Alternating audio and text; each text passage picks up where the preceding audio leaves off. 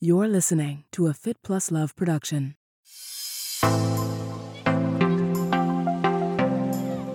You don't have control over a lot of stuff, but you do have control over one thing, and that's your attitude.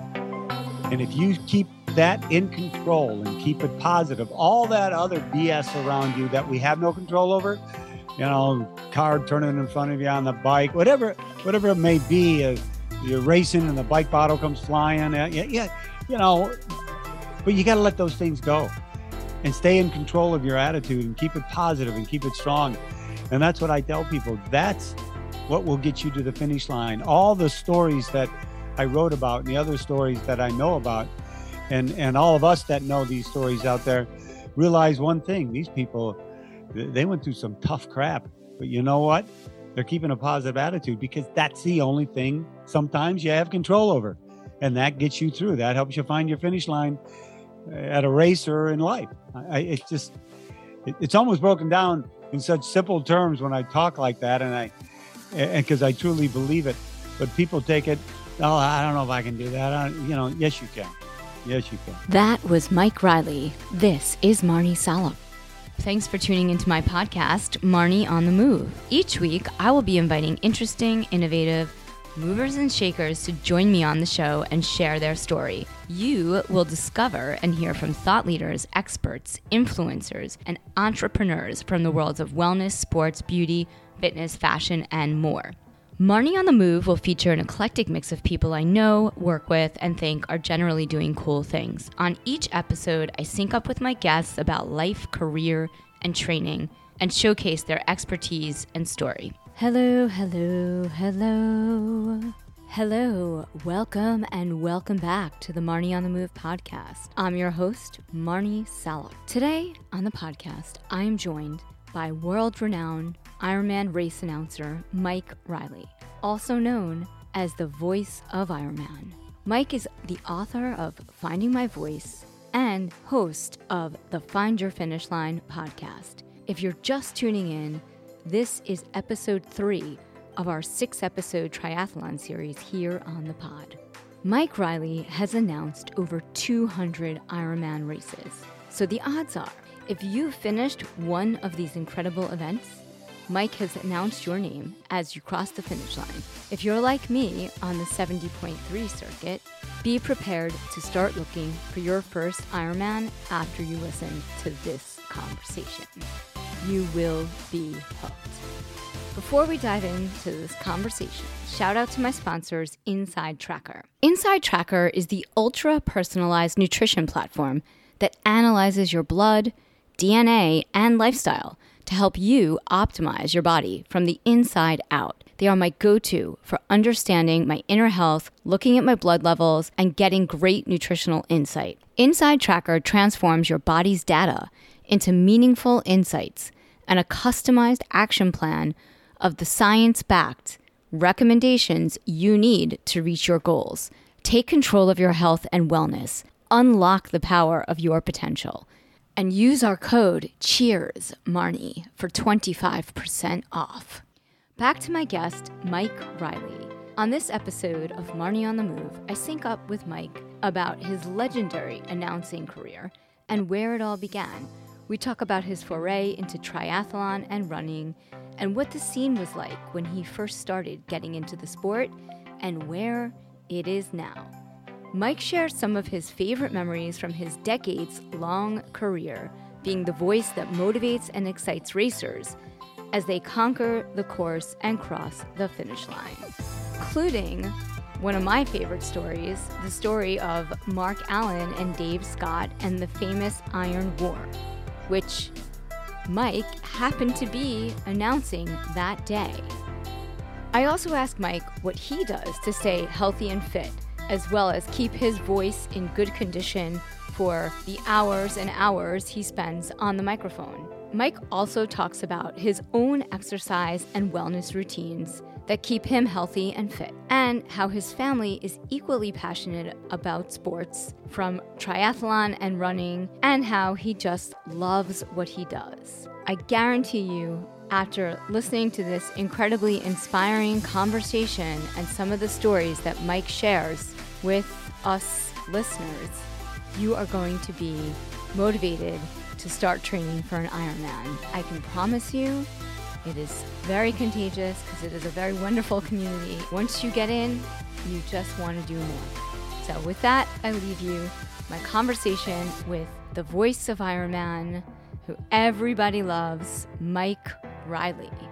And if you like what you hear, please leave us a review on Apple. It's easy. Head over to the app, wherever you listen, click on the Marnie on the Move podcast, click on go through the shows, scroll through till you get to the 5 stars, click on the 5 stars, and then you can click on write a review and you can leave a review.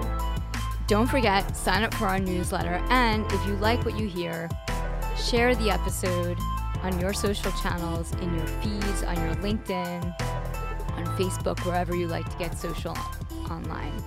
Now, on to my conversation with Mike Riley.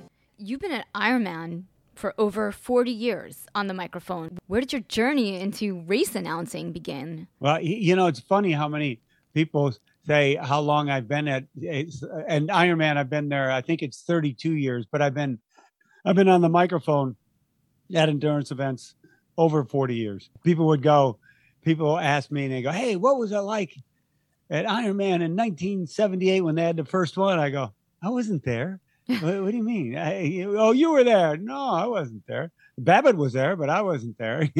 Yeah. So everybody relates me the longevity wise, just because if somebody came into the sport 10, 15 years ago and they've been hearing my voice or seeing me or we've met or whatever, they just think I've been in the business forever. Yeah.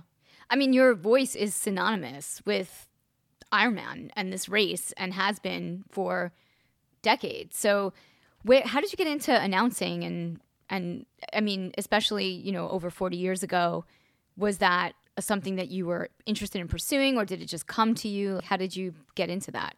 It just came to me. I was in the public speaker. I was part of Toastmasters. I loved to speak in front of audiences. I was a salesperson, so I was always, selling products, everything from Saucony to Power Bar, to clients. So you're always kind of on a stage selling. But it was a 10K race at Mission Bay here in San Diego when the race director saw me after the race started, and I didn't run. I had a bad hamstring. She goes, "What are you doing?" I go, "I got a bad hammy." She goes, "I got this little megaphone speaker and this microphone." And she handed me a printout of the entrance. It was only like, I don't know, 250 or 300. She goes, "You call them in, call their names." And I'm thinking, well, this is cool because I can crank some of my friends when they're coming on in, make jokes and whatever. That's all I thought about. So it didn't bother me to take the microphone and start talking. But when I started calling people's names off that list and people I didn't know, I could see them just light up, Yeah. "Hey, Julie Brown from San Diego, great job." Or I just would say, "Well done," things I'd want to hear. Yeah. And I go, this is kind of cool. You get to make people even happier when they're finishing a race, just by saying their name and whatever else you can think of.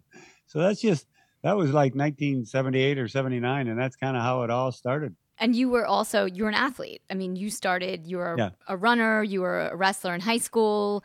Did athleticism run in your family? Oh yeah. Yeah. My dad was a track star at Ohio State, a miler. My brother was an All-American wrestler. I was not an All-American wrestler. My other brother was an avid runner from day one. And my sisters were all in sports, tennis and basketball. So yeah, we all grew up around it. And when I moved to San Diego from Ohio, I just discovered a world that, oh my gosh, I can run in running shorts in December. This is freaking amazing. This is unbelievable. And I got enamored and sucked into that endurance lifestyle here of running, and it just grew from there. It was just so organic for you. I mean, when did these two things kind of come together for you, like triathlon and race announcing? Well, I was doing mostly, obviously, running events, and then we would go down to Fiesta Island at Mission Bay, and I think it was Wednesday night, and Scott and Jeff Tinley would come down there, a bunch of people that worked at the San Diego Aquatic Center, where those guys worked too. And we do these mini tries. But we'd mess up the distances. We wouldn't always do the swim first. We go, okay, let's ride the 2 loops around the island first, 8 miles, and get off and run 1 loop, and then jump in the bay and swim, 1,000 meters, whatever it may be. And then we'd all get done and drink beer. And every Wednesday it was kind of a different, what are we going to do tonight? So I don't know, that world was just so cool, because just the act and the discipline of just running. And I was running a lot of marathons at that time. So the breakup of triathlon, and then when triathlon started growing, we had the first ever pro triathlon here in San Diego. I was a co-race director and announced that. And I thought that was the coolest thing ever to see. Scott Tinley and Scott Molina and Mark Allen, mixing it up with each other. I couldn't believe how fast these guys could run getting off the bike. I just couldn't believe it. And then Paula Newby-Fraser shows up and she's kicking everybody's butt. I'm going, what? This is unbelievable. It was almost like we were watching, we were watching something new develop, and we thought it was the coolest thing ever. We had no idea where it was going to go from there. We just thought it was our world and nobody else's. Yeah. I mean, these were the beginning days of triathlon. I mean, this is when there was like the first, where it all began, the origin of the world championship and Kona and the original race in Hawaii. I'm sure it was so exciting to be part of something that you never thought today would be so big. Like, did you ever think when you were racing and doing these triathlons that 40 years later it would be such a huge industry?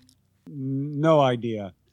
Because remember, that was really niche, man. I remember I'd tell neighbors or friends, hey, by the way, we did this little triathlon down. What's the distance? What do you do first? What you swim, and this is how far, and this is the bike. So you're always explaining every bit of it. And then people go, well, why would you do that? Or others would go, I can do that. I can ride a bike. They think just because they can ride a bike, they can do the swim and the run too. So it was really such a niche to us. And we wanted it to grow, and more people were stepping out and becoming event directors to put on triathlons. The Jim Curls of the world that created the USTS series. And all of a sudden I'm going, oh my gosh, they're having a series of Olympic distance triathlons. Here it is, 1982, and there's going to be 7 of them across the country. Whoa. So that started introducing other regions of the country to the sport. And just like us, they were enamored by it. So, but no, today, with there's probably 200 full distance Ironmans in the world. There's probably 400 halves. There's probably, it's crazy huge. How many events there are. I had no idea. How many races have you announced? Ironman specifically. I kind of know exactly that number. Yeah. I think Ironman Lake Placid was 197 or 198. It's just clicking up to the 200 Ironmans on the microphone. Wow. That is crazy, isn't it? Think about that. The great thing about it is I've called, 400,000 people an Ironman, but I started thinking about the other day and I'm going, God, that's a lot of hotel nights. That's a lot of miles on a plane. That's a lot of way being from home. And I can't believe my family's still with me. My wife's still married to me. I can't, when you think back of all those trips and obviously the family, a lot of the times they went with me but it was still me working, it's right. Not like we're going on vacation to go sightseeing. So it's daunting when I look back at it. That's why I don't always like looking back at it, because I'm just looking forward to the next one, and it's just one at a time. So talk to me a little bit about what goes into your process of getting ready for an Ironman and doing all the announcing in terms of your prep and how much time it takes, because it's 12, 17, 18 hours of announcing, but there's so much work that goes into that. Yeah, there is a lot I pick up on event day. But prior to the race, I look at the database of the athletes. I read the names and read the stories if they put down what their story was, as much as I can. So I don't memorize them, but I become familiar with them. I become familiar with the names. If there's a name that see and I go, God, I don't know if I can pronounce that. It could go this way or that way. I will email the athlete and go, can you give it to me phonetically? And I'll put it in just to try to get it right. I don't Right. always get them right, but I try to as much as I can. And then what happens is on race day, when the name pops up on the computer in front of me, it's familiar to me. I go, oh yeah, I think she was the one that battled breast cancer. Boom, there it is. And then I tell them out as much as I can say about the athlete and what he or she has accomplished. So the prep before really helps me on race day, because I don't, you don't want to see something for the first time and go, what is that? Oh yeah, I got to be, because remember, I could have 6 people coming down that finish chute at the same time, so I'm trying to Right. rip out, who they are, where they're from, and if there's a quick story. Sometimes I can't. Sometimes it's only the name and the call, Right. because so many come at one time sometimes. So it's just it's a nature of the act of people finishing, of how much I get out, but the preparation helps tremendously. And your process, it's like you're very in the moment. There's not a lot of research around the people outside of what you need in that moment, right? It's amazing how so in the moment I am. People will come up onto the stage and want to say something to me, and could be a good friend, and I'm the best ignorer in the world. Yeah. I don't want to. If someone's trying to tell me something, I have them tell Tom Zebart next to me or somebody else, because I do not want to be interrupted and miss somebody. Yeah. And I still miss people because a name popped on the screen too quick and the other one came up fast, and I read that one and I forgot to read this one, or I missed it. And people, trust me, they let me know afterwards, and they'll send me their finisher video and go, you didn't call me an Ironman. Yeah. And I do take care of that personally with each person. But you talk about focus, just because I don't want to miss anybody. Right. And I mean, Simple as that. you've had some really amazing people cross the finish line, and I know that They're all amazing. They're all amazing, Marnie. You're amazing. they're all amazing. I don't care. Anyone who finishes an Ironman is amazing, because I've done 70.3 distance, and I feel like that is amazing. I can't even imagine, although some part of me is starting to envision and imagine and put plans in action. Here you go. That's all you have to do is imagine it. It's funny. It's true. And it's like, I'm doing a century this fall. I've done a marathon. I'm going to do a little bit of a longer swim. I'm testing things out to see where I fit into the program. In your book, which is called Finding My Voice, you have listed out and talk about some of the most incredible people that have crossed the finish line that you have called an Ironman. And there are people that do these races for so many different reasons. Some people it's just a workout or training. Other people, they overcame cancer and this is their why, that they can finish this. Or, so maybe, tell me some of the stories that have really moved you, even though I know all of the stories have moved you, but maybe there are a few, maybe just from this year, because, for my listeners that want to hear all about these incredible and amazing athletes and stories that are in your book, they can get your book, they can read it, but it's been a little bit of a crazy year, to say the least. So I know races have come back. Are there any stories that really stand out that are fresh in your mind? Well, I receive a lot of emails from athletes and messages from athletes, and they always want to tell me their story, and I always want to hear their story. The most recent one, I just talked to a woman who her and her husband got into triathlon and wanted to start doing some races, and they did. She contracted breast cancer, battled it for 5 years, went through the chemo, the whole deal. But they kept working out and they kept strong. She survived that. She's cancer-free. And they're at an event, and the husband drops of a heart attack while they were at an event. He was saved, but it took a while for him to come back. And then they're back into racing again. And she's telling me this story, Marnie, and she's got this, I could tell if I could have seen her, she must have had this glow around her. Her positive attitude was just infectious. She's telling me all these things that happened, and I'm thinking, oh my God, if that happened to me, I sure as heck, I don't know if I'd be that jolly about it. Yeah. And then she goes, and now my husband's got Alzheimer's and we're battling through that. And it's stage 3. And I'm going, oh my goodness. But we're still working out, Mike, at what keeps us sane. It keeps us level. It keeps us balanced, and it helps us cope. So most of the stories in the book are about coping. Right. A lot of them are about transformation, transforming from one person to another, the person they didn't like to the person now they really love. Mm-hmm. So stories like that are every day out there. That's why, I mean, I can talk to pros till I'm blue in the face, and I love each and every one. I do. I love all the pros, all the men and women pros in our sport. But the age groupers tell stories from the heart, and I know those are going to inspire others who could be going through the very exact same thing now, or have been in the past, or people who are just mentally really depressed and they just can't figure out how to get out of that funk. So they go seek help because they hear a story about someone who did that. Right. So particularly stories, I mean, it's hard for me to always pinpoint one. Right. When you ask me that, I've got like 20 just went through my head. Yeah. It's amazing because, and this is something that I always talk about, is that how amazing sports are in helping you as a person deal with different things that happen to you in your life, in your career, in your work. Because I think with athleticism, especially with Ironman races and any kind of event like that, where you're challenging your physical and mental limitations around your physical limitations.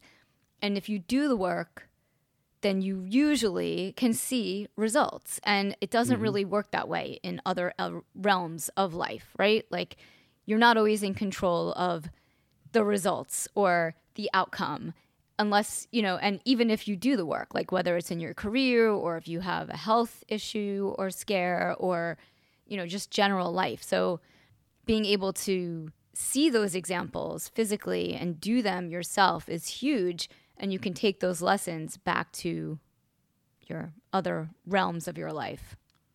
Yeah, you don't have control over a lot of stuff. Yeah. But you do have control over one thing, and that's your attitude. Yeah. And if you keep that in control and keep it positive, all that other BS around you that we have no control over, car turning in front of you on the bike, whatever it may be, you're racing and the bike bottle comes flying. But you got to let those things go. Yeah. And stay in control of your attitude and keep it positive and keep it strong. And that's what I tell people. That's what will get you to the finish line. All the stories that I wrote about and the other stories that I know about, and all of us that know these stories out there, realize one thing. These people, they went through some tough crap. But you know what? They're keeping a positive attitude because that's the only thing sometimes you have control over. Yeah. And that gets you through. That helps you find your finish line at a race or in life. It's almost broken down in such simple terms when I talk like that. And because I truly believe it, but people take it, oh, I don't know if I can do that. Yes, you can. Yeah. Yes, you can. You've done many triathlons, but never an Ironman. How come? I was training for the 1989 Kona race. Mm-hmm. You didn't have to qualify. You just send in the money, the whole deal. Had the condo, had the air, everything. Got a call from Valerie Silk at that time. Actually, Mike Plant called me. God, rest his soul. He's no longer with us. He was announcing the race, and he said Valerie wanted me to bring in a second announcer. And I go, Mike, I'm doing the race. And he goes, all right, I'll tell her. Then she calls. He goes, really? You don't want to come over? I go, well, I already got the airfare and stuff, Valerie. Thank you very much. That's cool. But I really, I'm training for the race. I didn't look at the big picture or anything. Yeah. Then all of a sudden, she came back and said, well, I want to do this for you and do it. And I'm thinking, maybe I'll be an idiot if I can always do the race. My wife said the same thing. She goes, you mean really they're going to fly you over to Hawaii, pay your expenses and give you some money to announce? What's wrong with you? And I go, oh, okay. Right. Well, that was, 32 years ago, and I've been on the microphone ever since. That was the most famous year of triathlon ever as well. I mean, that was the year of the famous Iron War and where Mark Allen beat Dave Scott, and you announced that race. So it was, take me through that. It was epic. Awesome. I was in disbelief of the event itself. I'm like a, 6-year-old in a candy store that all the bottles broken and all the candy's on the floor. I was walking among it. I couldn't believe where I was at. So I was pinching myself, but I still had a job to do. Plant was doing most all the announcing. I started filling in, and then I was in charge of listening to the spotters who were giving us the splits. They had come off the bike. We knew they'd ridden together. Remember, there's no social media, no nothing. Right. We had landlines up there. The phone would ring and somebody would be out. They'd be at a payphone. Oh, they just went by me and they're still together. I mean, that's what we were getting. So when they got off the bike, and I think we got the first split, and I heard sub 5 or 504 or something, and I go, well, that's insane. There's no way those dudes are running that fast. I'm a runner. I know. There's no way. And so I got the split at like the 5K, and I'm going, my God, they're still running 5 something. There's no way. And I didn't believe any of the spotters until a friend of mine called me from a payphone. You aren't going to believe this. They are running. This is what they're at. And I go, well, he knows what he's talking about. And it was two guys just battling one another, running faster than anybody ever had in history, and running faster than anybody ever did for the next 20 some years. So yeah, 89 was my first year. And it's the first year Rick and Dick Hoyt came and did the race. I mean, it was just a year of first. And I was just honored and I'm still honored to say that, by the way, 1989 was my first year in Kona. And people go, oh my gosh, Right. Well, I mean, and that was the year that you were training to do the race. And then instead of doing the race, you announced the race. So did you ever do a race after that or other distances? Yeah, other distances, but never an Ironman, because the one I'd always want to do is Kona, but I had more passion of being on the microphone. I'd rather still today, and I train a lot and can I do one? Well, I don't know, I would hope I'd be able to do one, but it still gives me much more pleasure to be able to call people in than being out there. What races would you recommend for someone like me who's a beginner? Well, beginner in the sense that I've never done an Ironman, but I like a flat, mellow swim, but I love hills. I like climbing. I just really want the water to be perfect. All conditions perfect. What races? Yeah. Well, I mean, there's good flat swims. Lake Placid in Mirror Lake has a beautiful flat swim. Wisconsin and Lake Monona is a flat swim. There's a lot of places flat swim and hills. You just have to find out. I always recommend that your first Ironman if you want to look at the course and do it that way, but also look at, no matter where you live in the world, look what's in your region. The closer to home for the first one, kind of the better, especially if you can drive there and just put everything in the car and not have to fly and pack the bike and all that good stuff. Right. Because you want to take out all those external things, the stuff that you have to deal with when you're doing your first race. So if you do one closer to home, it's always easier. Yeah. It's less, there's just less stress for you. And with so many Ironman events throughout the world, people can find one in their region. And when I say that, I mean, if you drive 7 hours, that's better than having to fly 3 hours and pack everything up. Right, because you have to take your bike apart, you have to ship it. I mean, it's like a whole thing. And then you put it back together and you're worried that maybe it's not put together right. And then you have to go to the bike shop. I've been there just for 70.3. So it's very nerve-wracking for sure. So what's your next race that you're announcing at? What's the next Ironman that's coming up? Ironman Wisconsin in Madison. And the week after that is the Ironman 70.3 World Championships in St. George, Utah. Speaking of racing and just getting back to racing, and you do all the Ironmans all year long. Like, how many races do you announce a year? Oh, the schedule usually consists of, anywhere from 11 to 13 or 14 events, depending on the schedule. The tough part is I can back up Ironmans weekend to weekend. Mm-hmm. That's getting tougher to do just because of travel and the way it is nowadays. I just have to pick which ones I can go to. And I used to always, I'm at New Zealand. The last time I was there was March of 2020. I don't know when I'll be able to go back, or Australia. So now the concentration's on North America. Heck, Canada's out. So, right. Yeah. yeah, I don't know how many I'll do next year because of what is going on. My goal would be to do, at least a dozen. And then I call only one or two 70.3s, depending. The one Oceanside 70.3, I call that here because it's a home. I live here. You're still so in that's California? I'm in San Diego. San Diego, nice. I feel like that's a place I would love to live if I had another place to live in. I'm in New York City, but San Diego, it's just so beautiful. You can be outside and enjoy the weather and the terrain and all that. And the high gas prices and the high housing prices. Well, you're in New York, so you got the same. This is high here, yeah, totally. Yeah. And how do you keep your voice healthy and fit? As a podcaster, there are certain things that when you're on the mic all the time and you're speaking, are there any exercises or teas that you drink or anything that you do? When I do stuff like this or I do my podcast, there's nothing I do. I may have a throaty before, I go on. But on race day, it's different.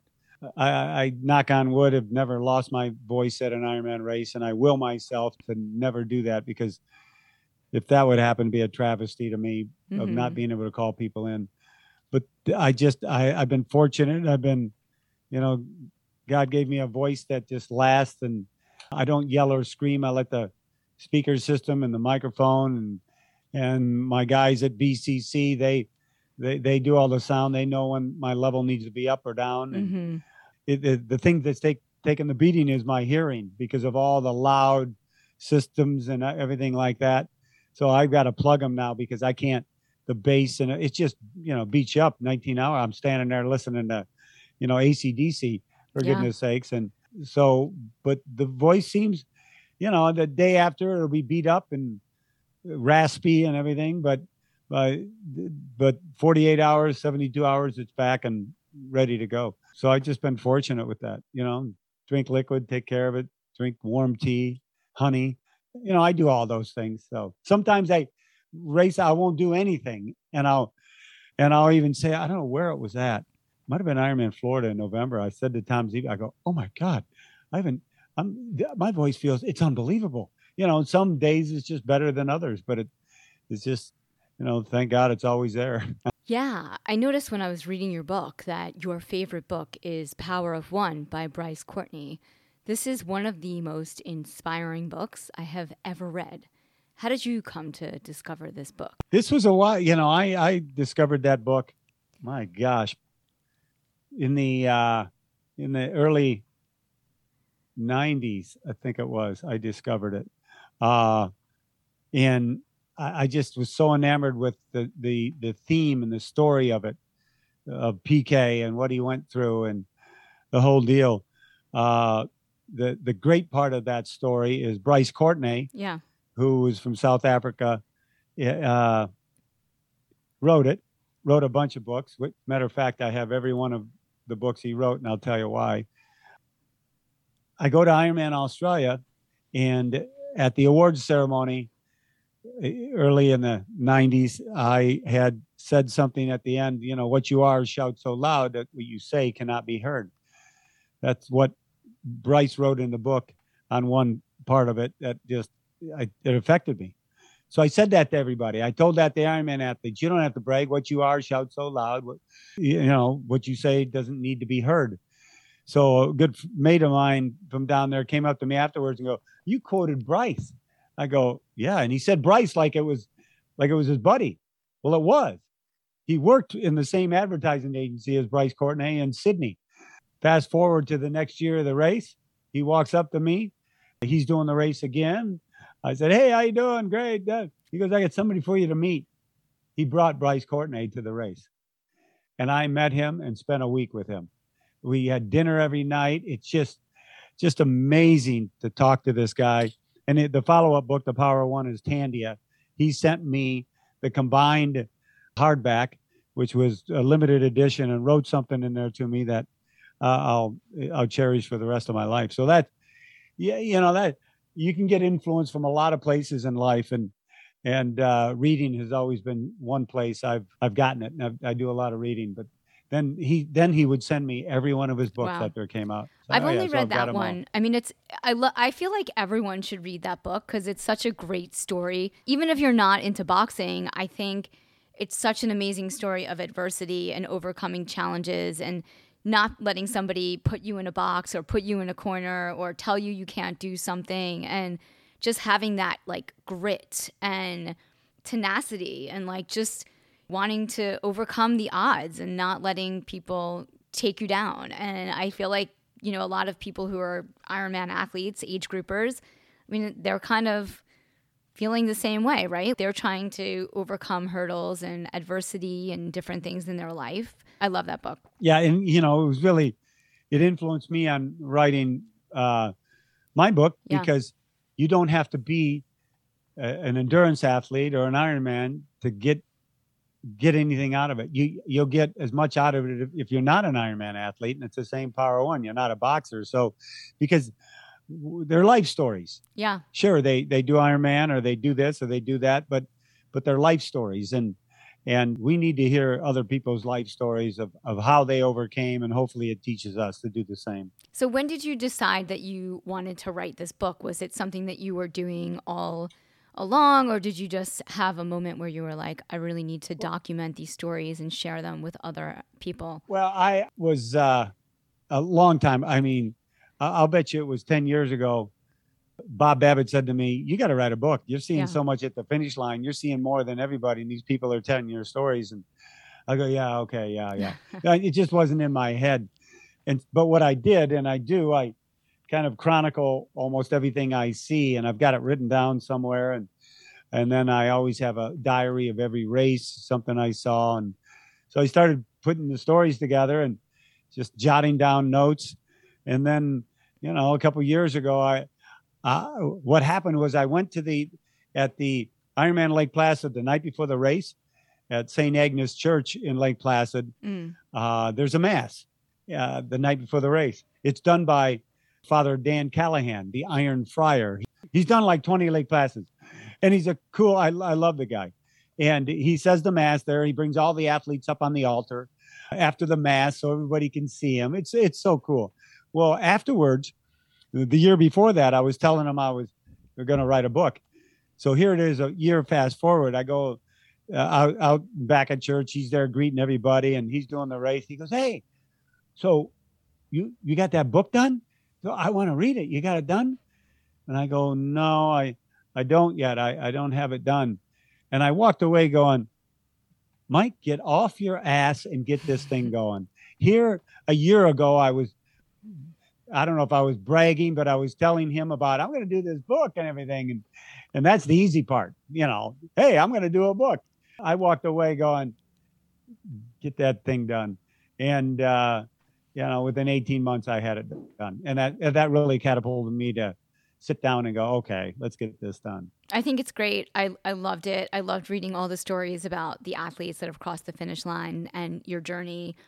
I do. I think it's something that everyone should read. Like, you don't have to be a triathlete to enjoy the book. And now you also have a really great podcast, Find Your Finish Line. Tell me a little bit about that. I went down the road of possibly writing book number 2, more for the reasons of people kept asking me, I want another book. I want another book. And even though we're going through the pandemic and I had the time to do that, I just it wasn't in my gut yet to do book number 2. I know the work involved because I self-publish. There's a lot of work involved. My son Andy would have to do a lot of work. You know, others would too. And we knew what that path was doing it the first time. Sure, it would be easier the second time, but to sit down and go through the process of writing, I just didn't, you know. So I said, well, I can tell stories. I can have that person on as a guest and they can tell their story. It would be more powerful if somebody heard Mike Ergo talk about putting that M16 rifle in his mouth on New Year's Eve to wanting to end his life in Iraq. And I wrote about him, but we did that. We did that live. And so the podcast is a continuation of the book. It's stories of age group athletes and professionals that have gone through great times and not so great times and what they did to get through to the other side. So that's why the podcast. And it's fun. I mean, I get to talk to people and doing your podcast. I mean, it's just great because The only time I really talk to people was at an event. I mean, obviously family and friends and things like that, but I don't go around calling them an Ironman or saying, "Hey, you know about this story?" Because I'm a different person with them. We're, with the grandkid. Although it's funny, my 3-year-old grandkid, he was over the other day, and I don't know why he said that. He goes, "Papa, Iron Man," and I go, "What? What do you, Iron Man, Iron Man?" And I go, "Yeah, Iron Man." And then he just ran out of the room. But I'm thinking, where'd that come from? So I guess the kids are starting to pick it up. Yeah. Well, have any of your kids got into racing? Yes. My daughter, Erin, has run a few marathons, and she's run Boston. Oh, wow. That's a tough one. Yeah. That's awesome. And then my son, Andy, who was a college baseball player and then got paid for it after college, and then decided he wanted to do an Ironman when he was out of baseball. And he did Ironman Arizona in 2013, which was very cool. That's the one I heard. It's really good also for beginners, but it's far. Yeah. Yeah. Arizona's very good. Yeah. It's good for everybody. It's just, it's a great race. Yeah. It's a great town, great race. Yeah. So yeah, they've gotten into it. And your wife, has she done any triathlons or Ironman races? No, she's run marathons. It's funny, when my son did his Ironman, I think he ran the marathon like 4 or 3 something, 350. But then that was in November. Then he wanted to do Boston. So he did Boston that April. Didn't train a whole lot. So I said to him, "Hey, remember, your mom's got a PR of, I think her PR was like 342 or something like that." And he goes, "Well, I ran 4 hours at Arizona after the swim and the bike. I'll be fine." Well, he went out and he didn't run 342. So she still has the PR for a marathon over him. Yeah. He goes, "That was hard." That's so funny. It's funny because, and I had this conversation, I think it was the night that we met in New York City at the Ironman Foundation event, like years ago, right? Briefly, I also met Andrew and a couple of other people from Ironman, and just, we were talking, and someone had said to me, if you're going to do an Ironman, don't use a marathon or an individual sport as like what it would be like to do the Ironman, because they're just so different. And I think a lot of people think, well, I did a marathon, I can do the Ironman, or I did an Ironman, I can do a marathon. But yeah, it is such a different sport. So yeah, it's crazy. Yeah, he went out there and just absolutely got beat up the last 6-10 miles and came in, and that was harder than the Ironman. That's so funny. I think a marathon like I said, I have not done an Ironman. I've done a lot of 70.3s, and I find that the marathon was a lot harder than any 70.3 I've done. So including the one I just did. Now, what are you doing to stay fit and healthy? I just rode the 40K Ruvi Ironman South Africa course this morning on my trainer. Yeah. Because I knew I was doing this, so I couldn't go for a ride. But I ride a lot. You do. Yeah. I do yoga a couple of days a week. I lift weights. I run once in a while. I don't run as much anymore.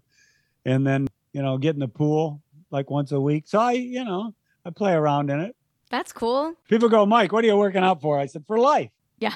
But I don't need to be entered in a race, which is great, because it's like I don't have to worry about a race. I mean, the last one I did, I had a century ride in 2019 and entered that. And I'm all nervous, and I'm thinking, what am I nervous for? Who cares what I do? Right. How fast I go. And I had a great time out there with a bunch of buddies. So yeah, that's my next event. I'm doing a century the end of September. It's actually my first century. I mean, I'm not doing it as a race. I'm doing it as a ride, but it's a really hard concept for me to grasp that it's not a race, it's a ride. So yeah, exactly. It's just kind of surreal, but I keep trying to calm myself down with it's a ride, not a race. Where's it at? It's here in New York. It's up 9W over through Nyack and Piermont. Kind of goes up to Harriman Park. It's about 6,000 feet of elevation. That's a good day. I'm ready. I'm so psyched. Bring it on. But a couple of my friends that I'm riding with are like way more mellow than me. They're like, we're going to have lunch. And I'm like, lunch? I'm like, we're not having lunch for the first 70 miles. I don't know. What I like about them is I'll be, say it's 75 miles, I'm hurting a little bit, and 3 people come by me and I go, well, I'm sucking this wheel for a little while. You get on their wheel and go, okay, that got me back. And then you're right. So, and you can't do that in triathlon, right? Like no, you have to take advantage of the opportunities in the other sports. Right. What's coming down the pipeline? Who are some of the guests that we could look forward to hearing from on the podcast? The last guest was Roderick Sewell. He was the bilateral W amputee above the knee that did Kona. Roderick is a great guy. I love the kid.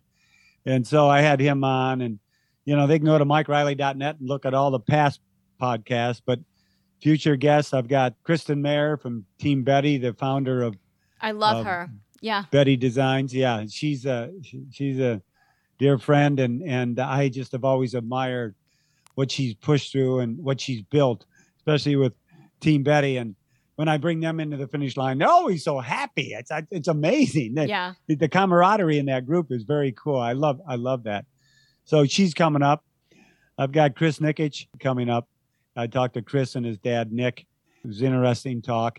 And who's coming up? Joe DeCina, who is the CEO and founder of Spartan Race. I go a long way back with him. He used to do the Ironman races as a executive because he was a Wall Street guy. Then he created the Spartan series. And actually, when I worked for, I ran the sales at active.com for years. And I actually, sold him the online registration for the Spartan races. And I'll never forget my first meeting with him. I go, God, this guy is intense. Jeez, but I love him. So he's coming up. So that's exciting. You have a lot going on, and then you're heading out to your next race gig, which is going to be very special because my godchild, my niece, is doing her first Ironman. Wow. And I actually went to Wisconsin, met her there in July, and rode the bike course with her, swam in the lake, and showed her the whole course. She's from Ohio, and I came in from San Diego.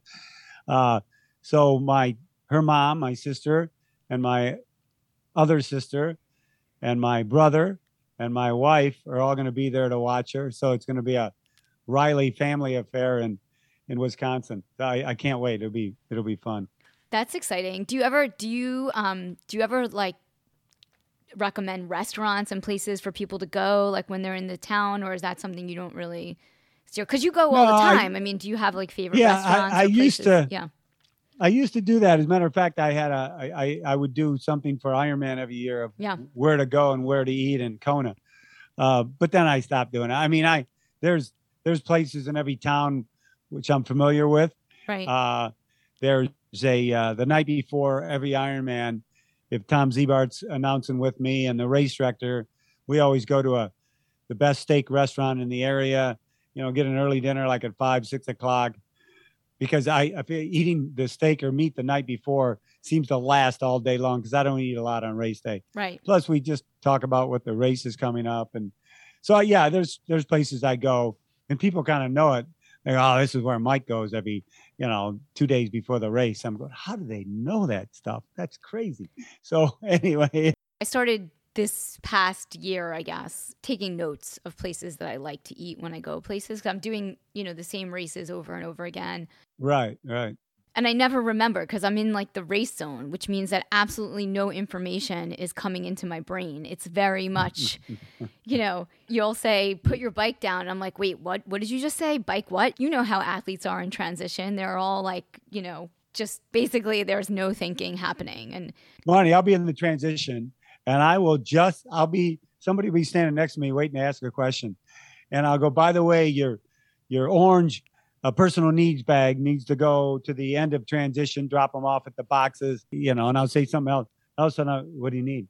Where did the orange transition bags go? I go, geez, I just announced, but you can't be like, hey, dummy, I just announced, I would never do that. Yeah. So I go, oh, well, it's over there, It's somewhere over there. It's just there's so much going on, which is what I love about it. It's like you just have to think about so many things, but you also can't take in any new information. So I started making a list in my notes of places that we like to go for dinner. Because I'm always, where are we going to go for dinner? Like, it's always like, that's my focus is like, what am I going to eat? Because, you think you're going to a country where there's no restaurants or food, but you're just going to Connecticut, right?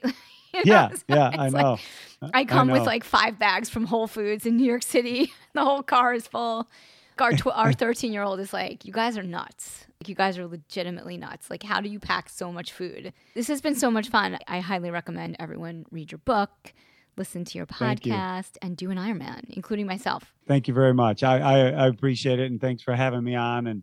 And thank you for what you do too, Marnie. Being able to put it out there as much as you can with different guests, just to be able to, we all want the industry and the sport to grow. Yeah. And bringing new, fresh faces and people into the sport, because we know how to transform them. So thank you for doing that, because I think it's I think it's very admirable. Well, thank you. And I'll see you soon, because I'll be doing an Ironman one of these days.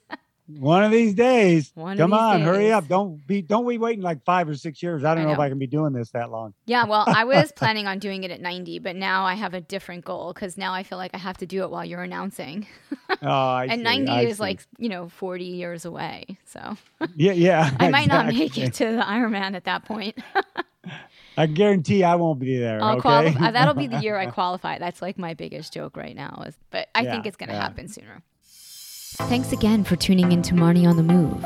If you like what you hear, leave us a 5-star review in Apple Podcasts.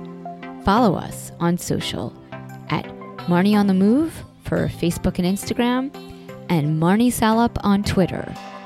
Head over to our website, marnieonthemove.com, for more info on this episode, links in the show notes, and of course, sign up for our quarterly newsletter, The Download, to get updates, deals, giveaways, and information on future events for 2019. I want to hear from you. Email me, marnieonthemove1@gmail.com, and let me know what you're enjoying, what you want to hear more of. If you have questions for our guests, just reach out.